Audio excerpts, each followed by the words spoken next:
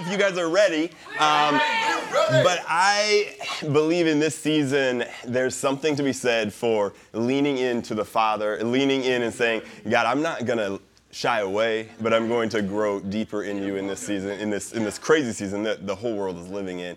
And I believe each and every one of you in this room, each and every one of you listening on Instagram, all leaders, I believe you've done this. And so first, way to go. Way to go. You have crushed this season. And I know that this season has come with difficulties and craziness, but God is on his throne and he continues to remain on his throne. And so well done. Keep leaning into the Father, leaning in to grow and to learn in him. And I'm so grateful for pastors that ask us to grow and that say, hey, yes, we're in a tough season, but that doesn't mean that we wait until it's all over to keep growing. So Pastors Earl and Nika, thank you for this passion that you have instilled in us to grow and to not stop short. And so today, we're just going to talk out of the journal, if that's all right with you guys. This is just something literally from yesterday that I was just feeling on my heart, and I just wanted to share it with you. And I don't know if you guys have felt this way, but I've been extra emotional. And so if I tear up a little bit in this season, don't judge me. It's the Holy Spirit, his emotions. But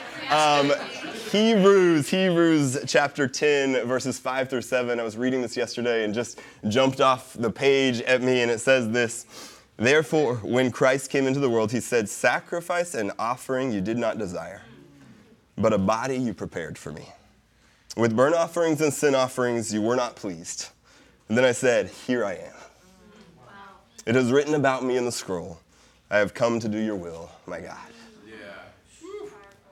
I've come to do your will, my God. So as I read this, the question that I felt the Lord posed to me is this: are we pointing people to our sacrifice or to his? Are we pointing people to our sacrifice or to his? And I don't know about you, but this season has felt like sacrifice. But are we pointing people to our sacrifice or to his? The Bible says in Romans 12:1, we are called to be living sacrifices, right? And so as I start delving into this a little bit, living sacrifice, okay, we're called to it. We're called to sacrifice. We're called to be that sacrifice. But what does it look like? Because this scripture says, sacrifice and offering you did not desire. Yeah. And then the perfect example that we all have is Jesus, and he says, but you prepared a body for me. Yeah. And that's what we have. You and I, we have a body. That's what you and I have to offer. We have a body. The difference between the old sacrifice of the Old Testament, the difference between the sacrifice of bulls and goats and the sacrifice of the New Testament, the sacrifice of the cross is this. Are you ready? Here I am.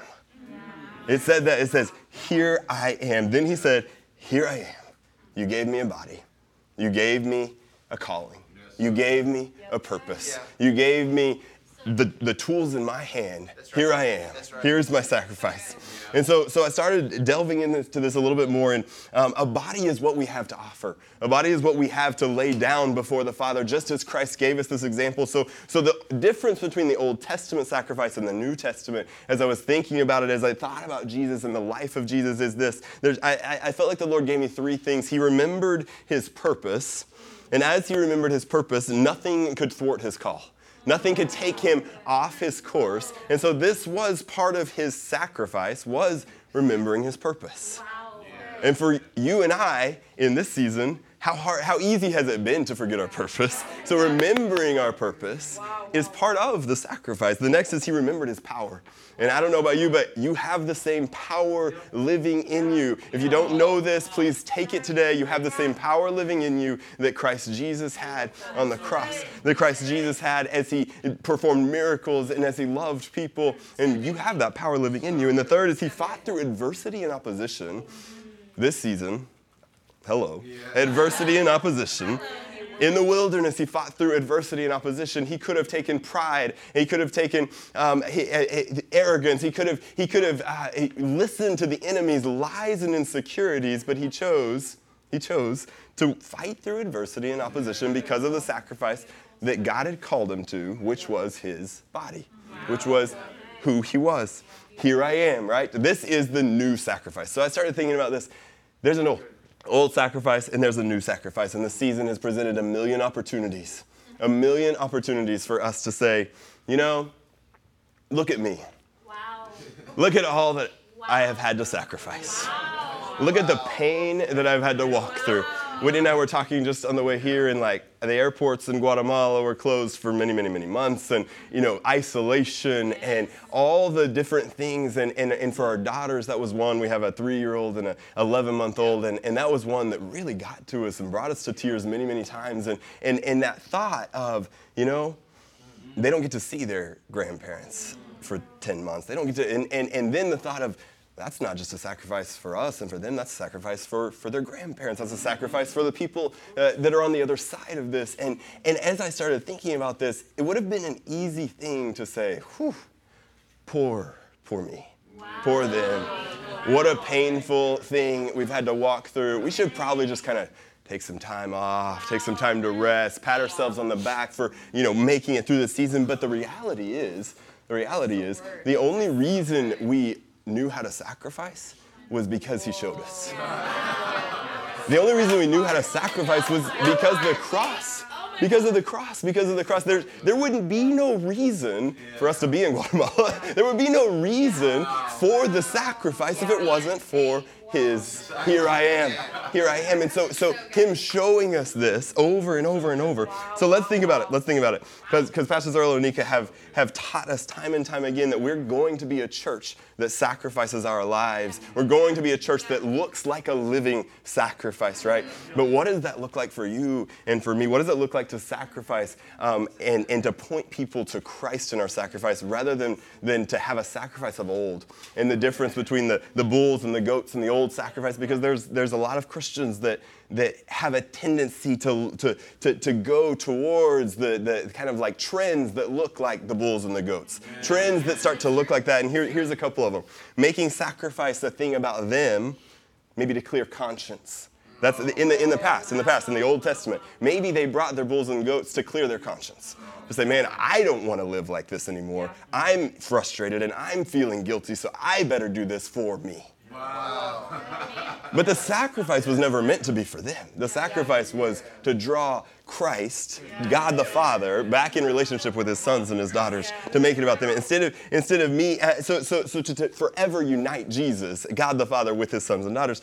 So maybe it looks like that. Maybe it looks like by our own power, we can do this. By our own power, by our own riches, by our own excellence, I'm going to try to reach God. Right?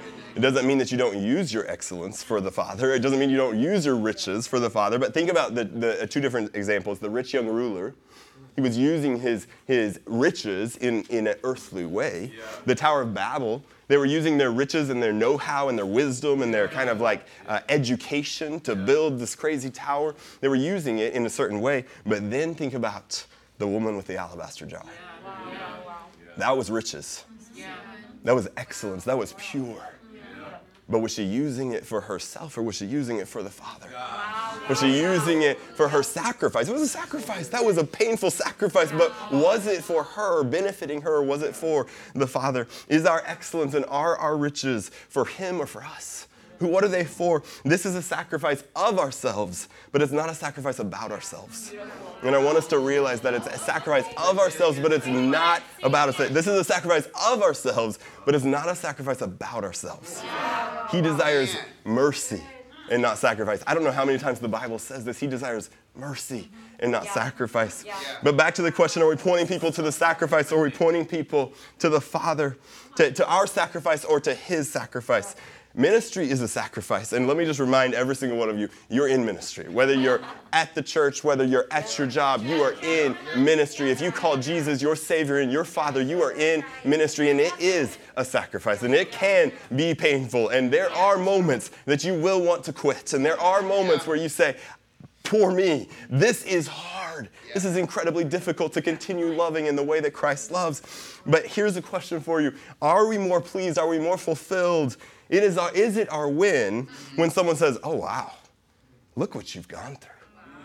Oh, wow, look what you've given.